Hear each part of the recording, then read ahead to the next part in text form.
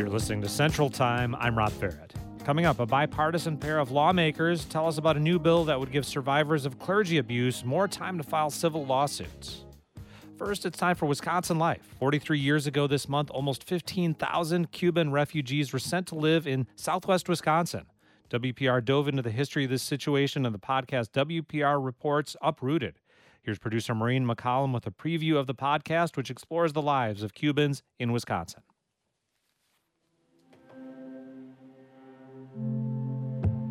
Imagine, you're a 16-year-old kid thousands of miles from home. You've just stepped off a plane in Wisconsin. For the next few months, you'll be living at an army base. There are strangers, people who don't speak your language. It feels like you're living in prison. Your whole world has been uprooted. You think you're alone, far from family and friends, when suddenly you discover your father, who you've barely had a relationship with, is also at this military base in Wisconsin. This was the reality for Armando Rodriguez, who left his barracks at Fort McCoy daily to meet with his father, Guillermo Rodriguez. I saw my dad on the other side of the fence, and we talked from afar. And we spent about a month and some like that. Armando and Guillermo are from Cuba and had to live at Fort McCoy until they found a home in the United States. They were here in Sparta, Wisconsin, because of the Mariel boat lift. For 5 months in 1980, the Cuban government opened its borders and let its residents leave for the U.S. during the height of the Cold War. Almost 125,000 Cubans fled the island and landed in South Florida by boat. She says more craft are expected to make the journey in what could build into a Dunkirk-like evacuation. Because of that, the president yesterday declared a state of emergency in southern Florida. There's a hopeful feeling that they will be allowed to stay in this country and to find jobs. Many refugees left their homeland to find a better opportunity or escape Fidel Castro's communist government. Some wanted to be reunited with family. Others were plucked from jail and pushed onto boats. We arrived here in Key West, and then we arrived at Fort McCoy. In Fort McCoy, I stayed for 5 months. Armando was one of the nearly 15,000 people sent to Fort McCoy in Wisconsin before he found a home. Most of the Cubans who came to Wisconsin left the area after connecting with family or finding sponsors. But some people, like Armando, remained in southern Wisconsin. They created lives here as bus drivers, fathers, and musicians. Now, 42 years later, many of the refugees want to visit Cuba. People like Armando want to go just one more time, but they can't. I've never been able to visit Cuba. I would like to visit Cuba. I'm not allowed to go. And if I go, I can't come back. I'm in the same situation as everyone else who has committed a crime. His friends in Wisconsin feel the same. I'm 63-year-old. Wow, times go fast, And I haven't given up. I have faith. The immigration, give us a second chance. Why can those Cubans get a second chance? Do you want to go back and visit also? Yeah, I want to go see my mama before she died. I can go to Cuba. Oh, you can? Yeah, I can go. Because I was lucky. I never committed a crime. The only problem is when I want to do my passport, I talk to my sister to send them my birth certificate.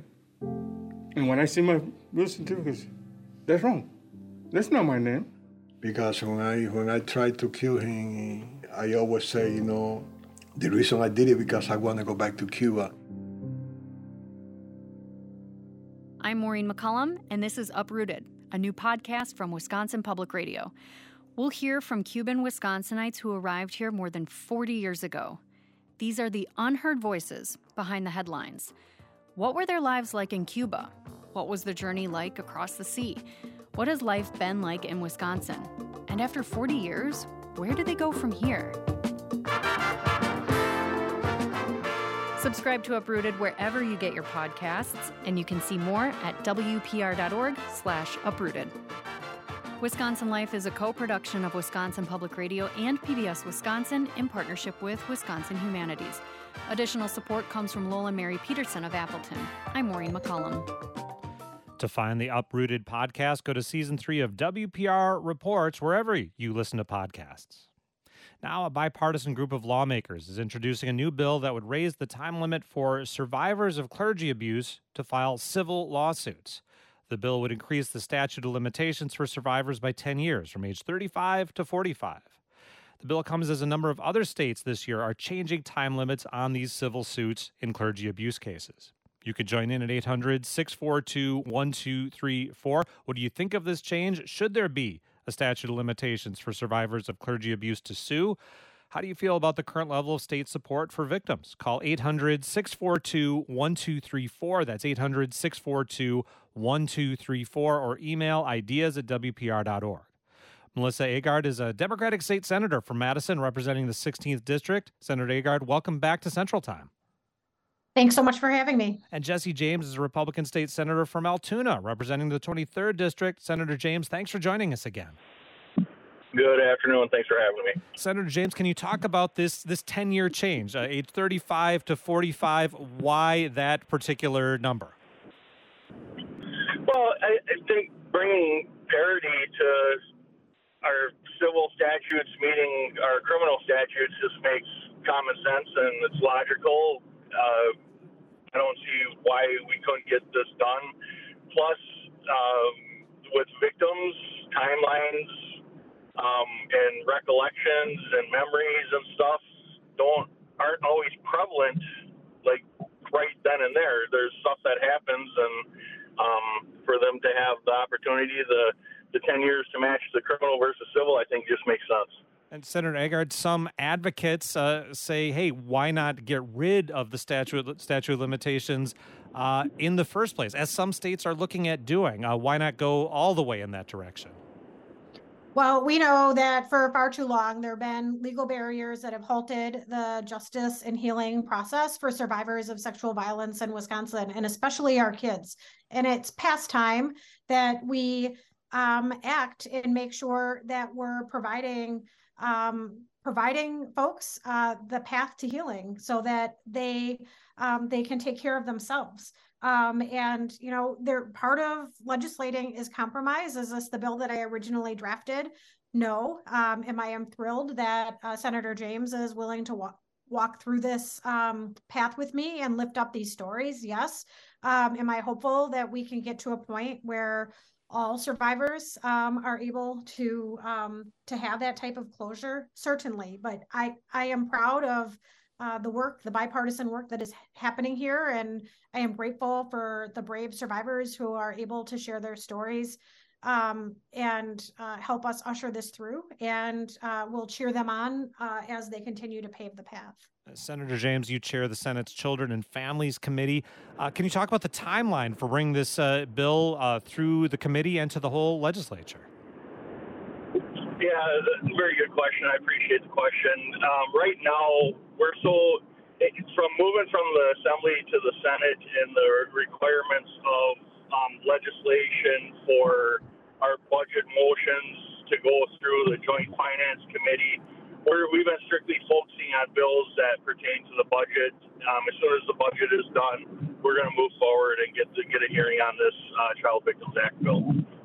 Senator Agard, can you talk about the bipartisan work on this? People don't necessarily think of bipartisan cooperation in the legislature. I'm talking to a Democrat and a Republican right now about this. Yeah, absolutely. You know, and frankly, this bill predates my time in the legislature. I've been in the legislature for a little over a decade at this point in time.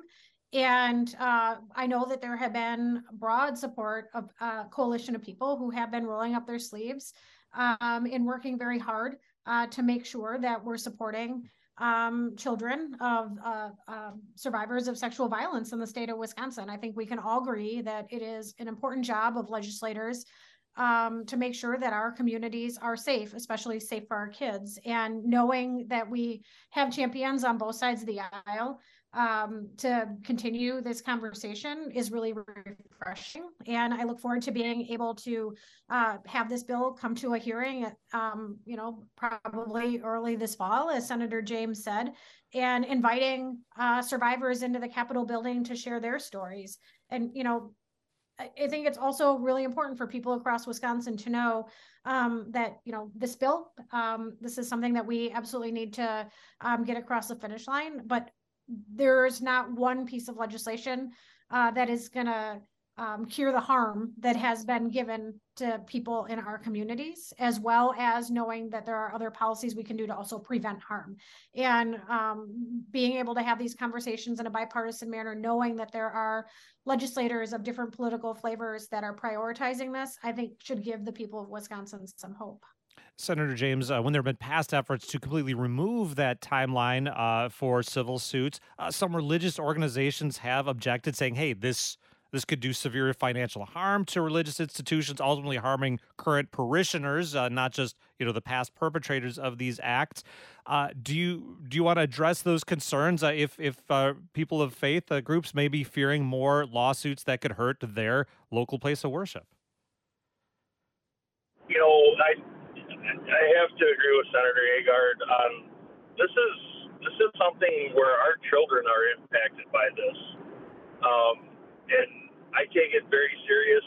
We have to fight for our youth that don't have strong enough voices at the age of when incidents like this occur, no matter whether it's religious affiliation, family affiliation.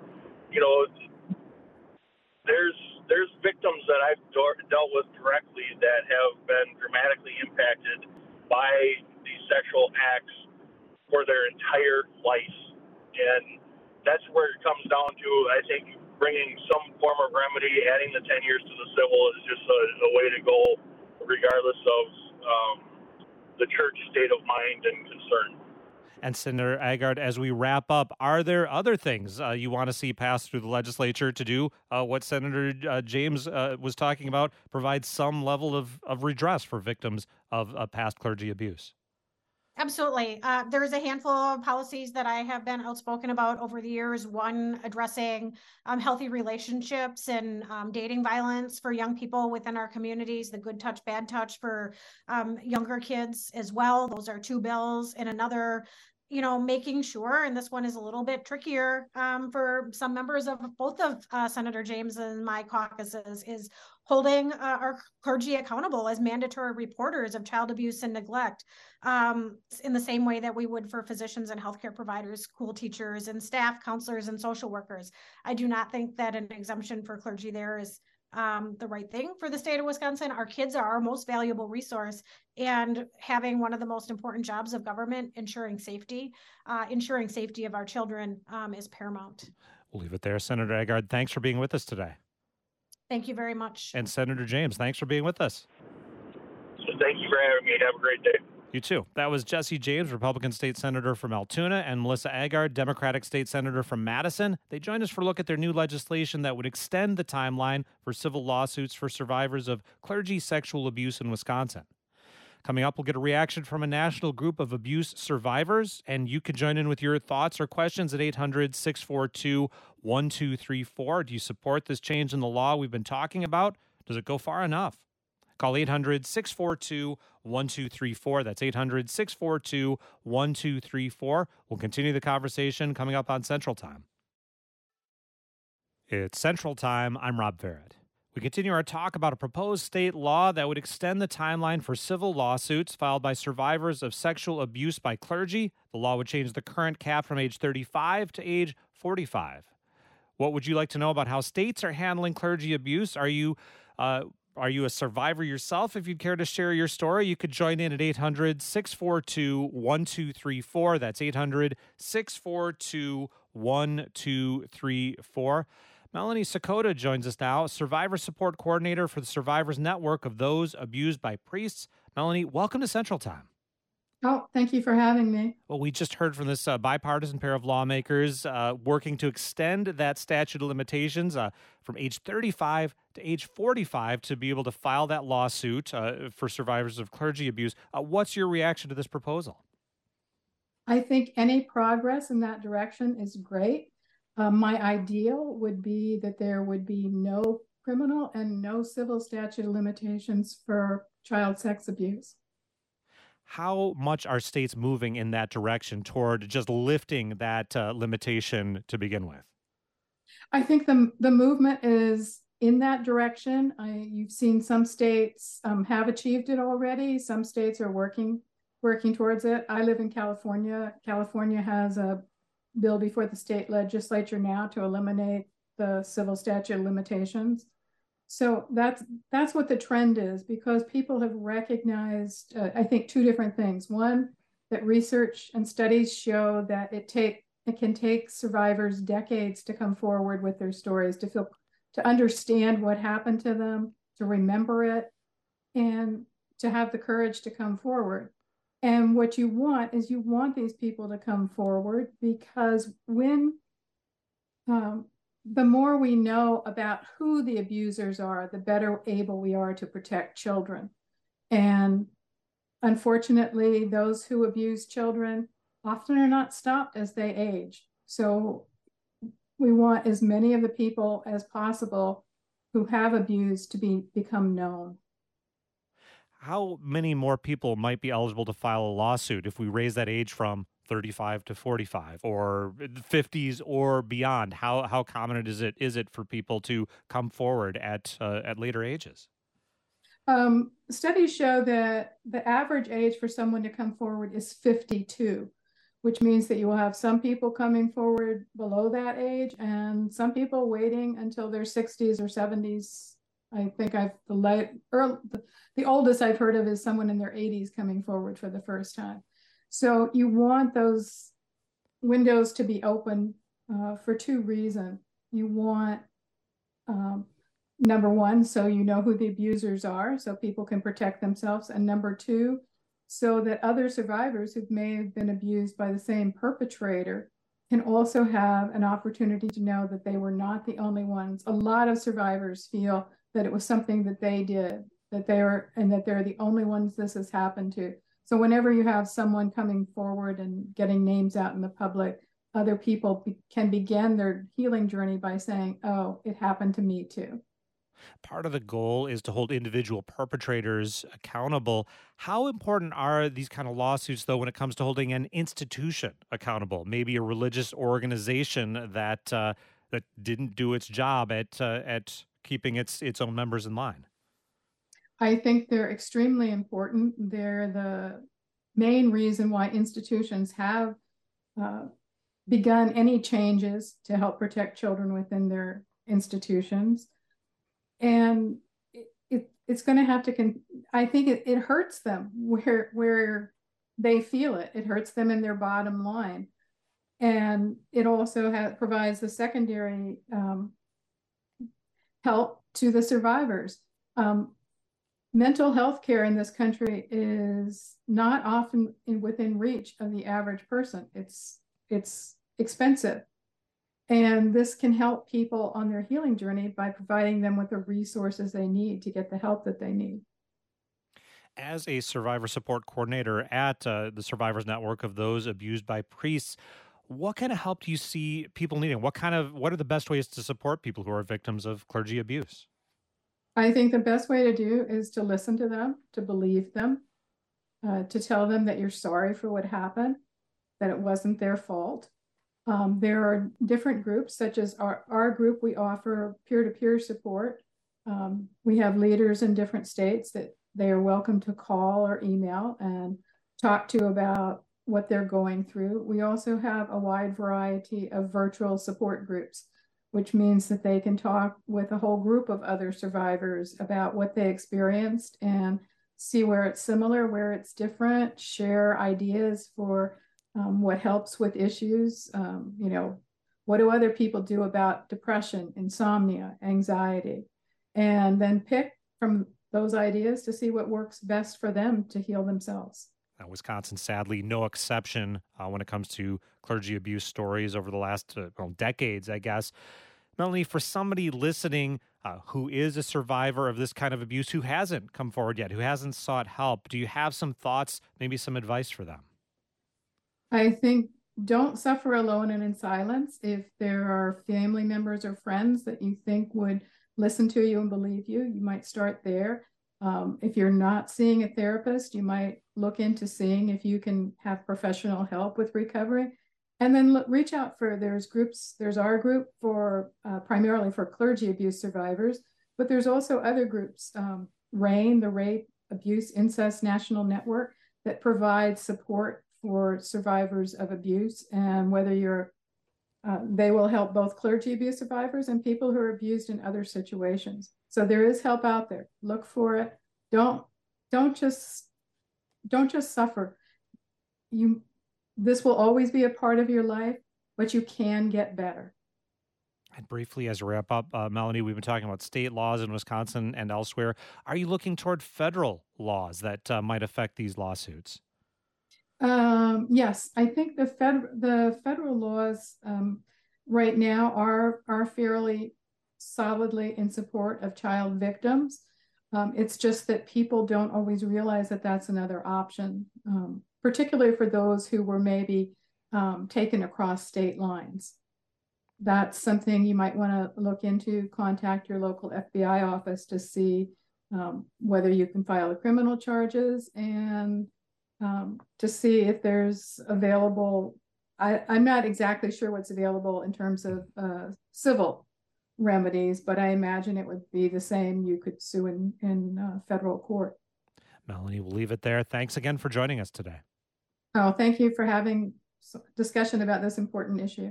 That's Melanie Sakota, Survivor Support Coordinator for the Survivors Network of Those Abused by Priests. She joined us for a look at proposed state laws that would extend the timeline for civil lawsuits filed by survivors of clergy sexual abuse. Coming up tomorrow here on Central Time, Saudi Arabia's Golf League is merging with the established PGA, raising concerns about sports washing, Saudi human rights abuses, and the future of the game in the U.S. and around the world. We'll find out what's going on, and you can weigh in. That and more coming up tomorrow on Central Time. Coming up after the news, some high-profile TV shows aired their final episodes over the last few weeks. A Wisconsin pop culture expert joins us for a look at programs past and present and whether or not they had a successful conclusion. I'm Rob Ferret. This is Central Time here on the Ideas Network.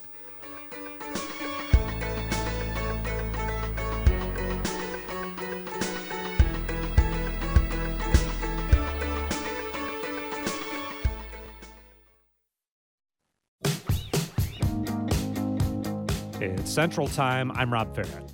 You're listening to us on the Ideas Network. Coming up, Governor Tony Evers and state Republicans reached a deal on a shared revenue bill for local governments. We'll learn more about how that money can be spent and how it'll impact communities across the state. First, it can be hard to say goodbye, and sometimes a song can help. So long, farewell, auf Wiedersehen, goodbye. The sun has gone to bed and so must I.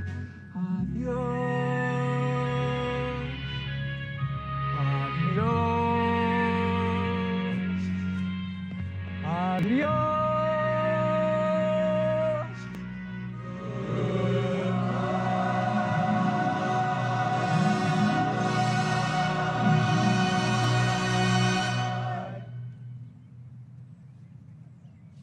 Thank you, fellas.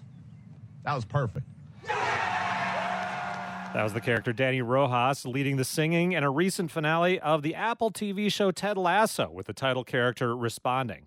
Lasso, along with the popular HBO show Succession, marks some of the latest finales to join the pantheon of major TV endings.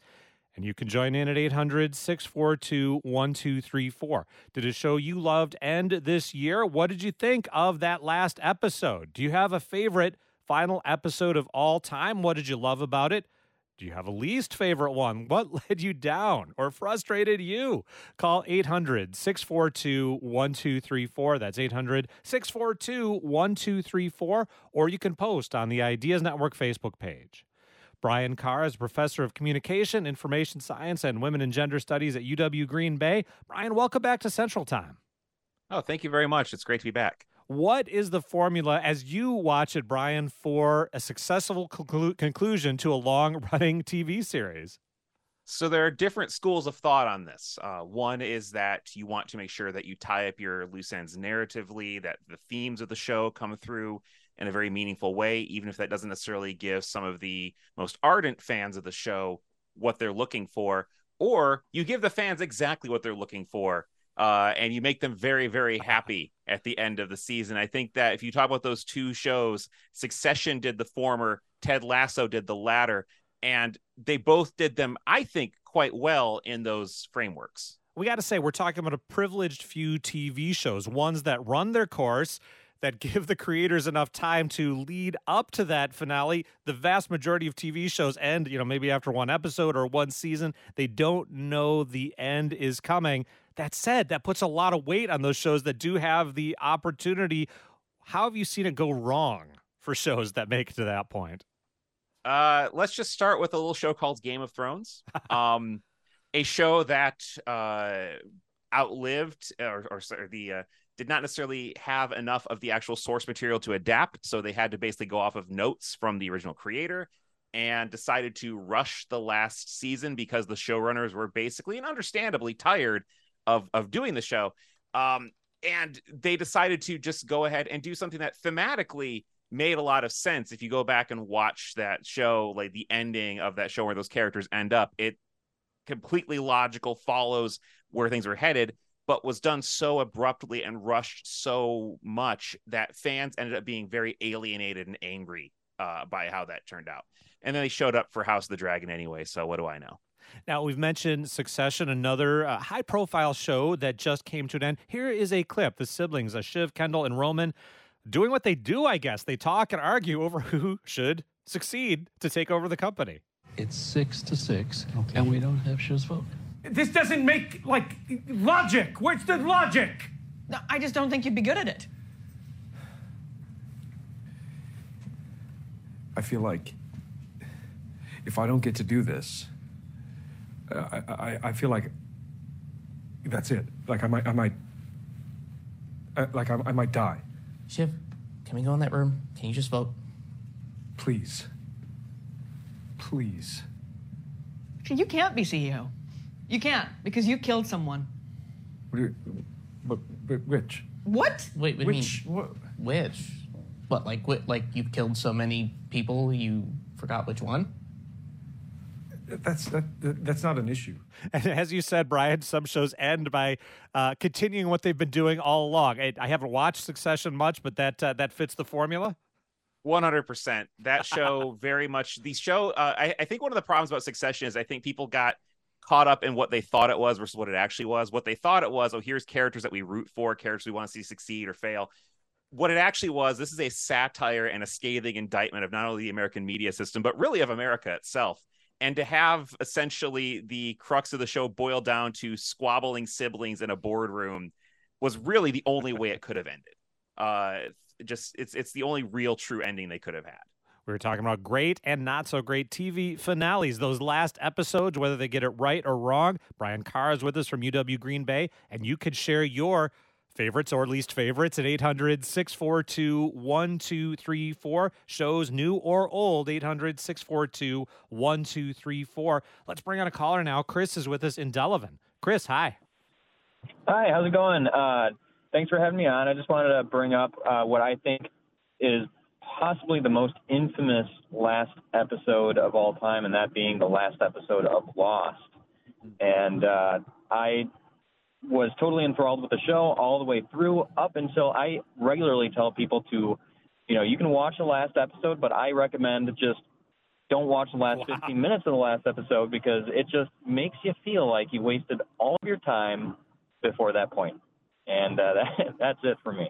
Chris, thanks a lot. Now, that is one, Brian, that gives a lot of strong feelings there, the last episode of Lost. The creators have explained it. It's not, they have this explanation of what inspired them and what actually was happening. But I guess if you have to read stuff by the creator to understand it and then like it, maybe it's not such a successful conclusion. There's certainly an argument to be made there. And this is where I'm going to kind of disclose the only episode I ever watched of Lost was the finale. What? So I was completely lost. Yes. Yeah, you would have been really lost, I feel like. Yeah. It feels appropriate though, right? But I was fascinated by it all the same, because I had, picked up a lot of it through cultural osmosis, right? Like, I'm like, okay, so they're on an island. The island may or may not be purgatory, whatever. But yeah, there is definitely something to be said for a show that delivers its finale in such a way where if you were expecting a certain outcome or expecting a certain amount of catharsis or an ending, and the show either refuses to deliver that or doesn't deliver that, the caller's absolutely right. Like, you can feel like you wasted your time. And that's one possible way to react to one of your favorite shows ending. Thanks for that call sure. at 800-642-1234. Now, Brian, he could have ended that sentence with Lost when it comes to infamous final episodes. He could have ended it with Seinfeld. Now, here's a clip from the finale. The show is mostly in a courtroom where witnesses from throughout the show have, in effect, a massive clip show looking back at all the bad things the characters did. Here's a moment. I banned that one, the woman, for a year. Then one day, she came back. 5 cups, chopped porcini mushrooms, half a cup of olive oil, 3 pounds celery. That's my recipe for wild mushroom. You're through, soup Nazi. Pack it up. No more soup for you. Next! Published my recipes. I had to close the store and move to Argentina. She ruined my business. This soup's not all that good anyway. What did you say? This is one that I think frustrated a lot of the hardcore fans of the show, Brian. It was, and I understand that, but having recently rewatched that show, again, it feels like the only appropriate ending. This is a show where the characters sort of very notably are constantly making other people's lives worse, and even in some cases destroying their well-being. So there is something sort of cathartic on some level, maybe not for the audience, but maybe for the show's sort of internal logic, that eventually they're going to have to, the past will catch up with them. I will say that ending your series with the characters in a cell, awaiting, serving out an indeterminate amount of time on a prison sentence is very, very interesting. And there were also a lot of other fake outs, including they made it look like the plane was going to crash that they were on for a moment. It's also interesting that they actually had an entire season about that episode in Larry David's later show, Curb Your Enthusiasm, that addressed some of these. So if you haven't checked that out, it's worth watching. Let's go back to our callers now. Erica is with us in Lake Tomahawk. Erica, hello. Well, good afternoon. I think one of the sweetest endings ever was Big Bang, and one of the worst was Cheers. I don't know if they were drunk or what the deal was. Was that the one where they had like John McLaughlin, this sort of serious public affairs guy, interviewing, like having a panel discussion with the characters? Yeah, pretty much. Yeah. I think they were lit. I don't know. I mean, it's the TV business. That's certainly possible. Thanks a lot for that call. Pro Big Bang, and the Cheers is one that's gotten talked about a lot over the years. Not a fan there, Brian. No, but it is one of the highest rated finales of all time. And what's interesting, if you go back and you look at shows like MASH and Cheers and that sort of thing, and even Seinfeld, these were shows that were massive cultural events. They were rapidly approaching the Super Bowl in terms of actual viewership. And that just doesn't happen anymore. We talk about the finales for Ted Lasso and Succession. Succession got, I think, about 2.2 million viewers, which is nothing compared to 80.4 for Cheers or 105 for MASH, which is pretty emblematic of how much just the business of television has changed. Thanks a lot for that call. Brian Carr is with us from UW Green Bay, and we're looking at TV show finales, a couple big ones. By modern standards anyway, just passed us by, talking about what makes them great or terrible, and you could join in at 800-642-1234. If there is a series you have loved and it made it to a finale, did it do what you wanted it to do? Did it wrap up the show in a satisfying way for you, or did it disappoint you? Call in at 800-642-1234. That's 800-642-1234, or post on the Ideas Network Facebook page. We'll continue the conversation, take more of your calls coming up on Central Time.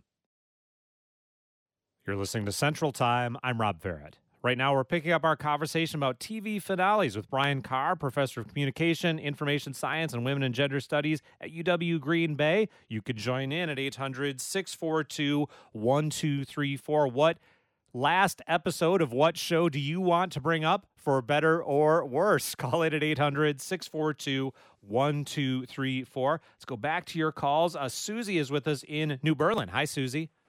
Hi. I don't know if you guys are old enough to remember this show, but the Bob Newhart show, when he and his wife were running, and in I don't know, someplace in the northeast corner. The last show, if you were a Bob Newhart fan, as I was, I mean, there are a lot of people that just followed him no matter what he was doing, because he's just got such dry humor. Anyway, the end of the last show, I don't even remember what they did at the end. Called it quits, closed the doors, I don't know. And then all of a sudden it switched to the show before that. They were in bed in their apartment in Chicago, which was the series before the other one started. And the wife woke up and she said, I just had the weirdest dream. We had an inn in the Northeast, you know. Sure. So anyway, they tied the two together. I thought that was kind of cute, and I felt good about it. It felt very done. Susie, thanks a lot for the call. And that's one I think people bring up a lot, Brian. Yeah, the Newhart show ended as a dream in the previous Bob Newhart show. I don't know, funny joke, or is it was all a dream? It didn't disappoint our caller, but maybe other people weren't wild about it. It's one of those things where if it feels right for the tone of the show, it's probably fine. But yeah, the it's all a dream cop-out is usually just that. Thanks a lot for that call at 800-642-1234. Terry is with us now in Milwaukee. Hi, Terry. Yeah, hi. This is a copycat of Susie's. St. Elsewhere. I don't know if your guest Brian's old enough to remember that. It was a hospital setting with Hollywood's depiction of how they thought people working in a hospital, a busy hospital, operate. And sadly, it ended with the child having a dream. Right. It pans back, I think, Brian, it's been a while. And then you see that the hospital is inside like a snow globe, and it's a kid holding the snow globe, and it was all an illusion or a dream or something like that. Where is that on your list? So I have not watched St. Elsewhere. I will be completely transparent about that.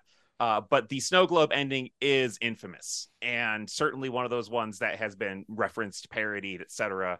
And again, when you set up the finale as saying everything that you just watched ultimately was just false, it wasn't real, you are adding a level of artifice to something that's already inherently artificial, and it really does not. I personally think that's usually not a great way to end it, but again, we remember it, so maybe they did something right.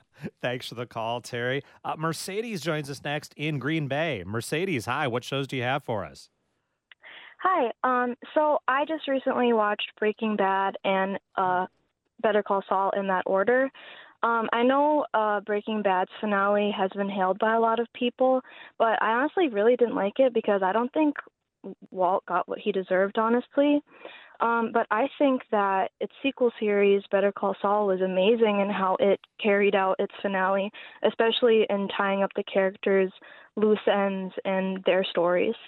Mercedes, thanks a lot for sharing that. And I think it was a good non-spoiler way to talk about the end of Breaking Bad. Brian, what do you think? Yeah, and I'll try to also avoid spoilers as much as I can. I mean, it's been out for a while, but it has. But people are still discovering it, so I'll cut them a break. But yeah, it is something sort of anticlimactic. It really comes down to: do you see Walter White as a hero or a villain? And the show is very clear. You should see him as a villain. The fandom is not always as clear, and so if you see him as a hero, it's almost sort of like this sort of poetic ending. If you don't see him as that, like Mercedes said, it is not satisfying because you're like, wait a minute, this is just he got off too light. Right. Better Call Saul in a lot of ways and I kind of gave up on that, but I did keep up with the show. I read about it. I followed the ending. Feels like in a lot of ways they were trying to kind of maybe sort of reorient the kind of moral compass of those two shows with that ending.